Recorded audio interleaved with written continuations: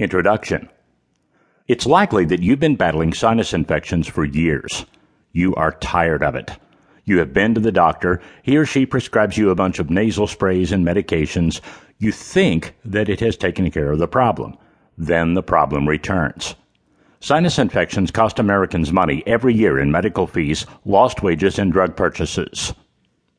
Sinus infections cause an incredible amount of pain in the body. A sinus infection sufferer can be extremely miserable. They can cause very severe fatigue, headaches, brain fog, and sinus pain and pressure.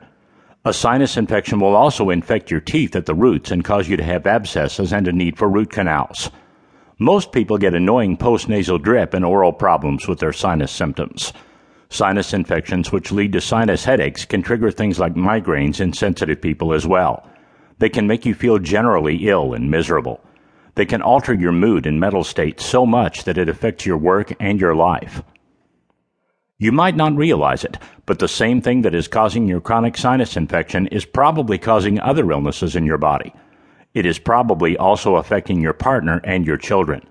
Brain fog, memory issues, asthma, coughing, sneezing, itching and watery eyes, stomach and digestive problems are all signs that your sinus infection could be caused by the thing that we will disclose later.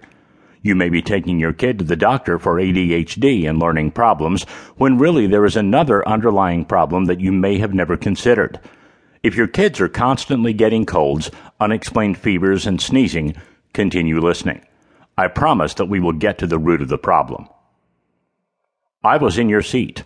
I went to the doctor for 35 years complaining about sinus infections. The doctors gave me antibiotics and sent me back home. Little did I know that my sinus infections were actually caused by something other than bacteria or viruses. I did not know that the cure that the doctor was giving me was actually causing far more problems to my body's delicate system than I had realized. For years, I tried to educate myself on everything under the sun. I even started to consider sinus surgery, but the thought of someone scraping out my sinuses just freaked me out. I worked in hospitals supporting medical equipment, and one of the machines that I worked on in the surgery rooms was specifically for pulling up sinus x-rays so that the surgeon could see where to put his scraping instruments. Ouch. I wrote this ebook to get the word out and to educate my readers. If I can help just one person, I will be incredibly happy, and so will that person. Imagine never having this pestering illness drastically affect your life again. I can tell you how to make that happen. Author J.B. Snow.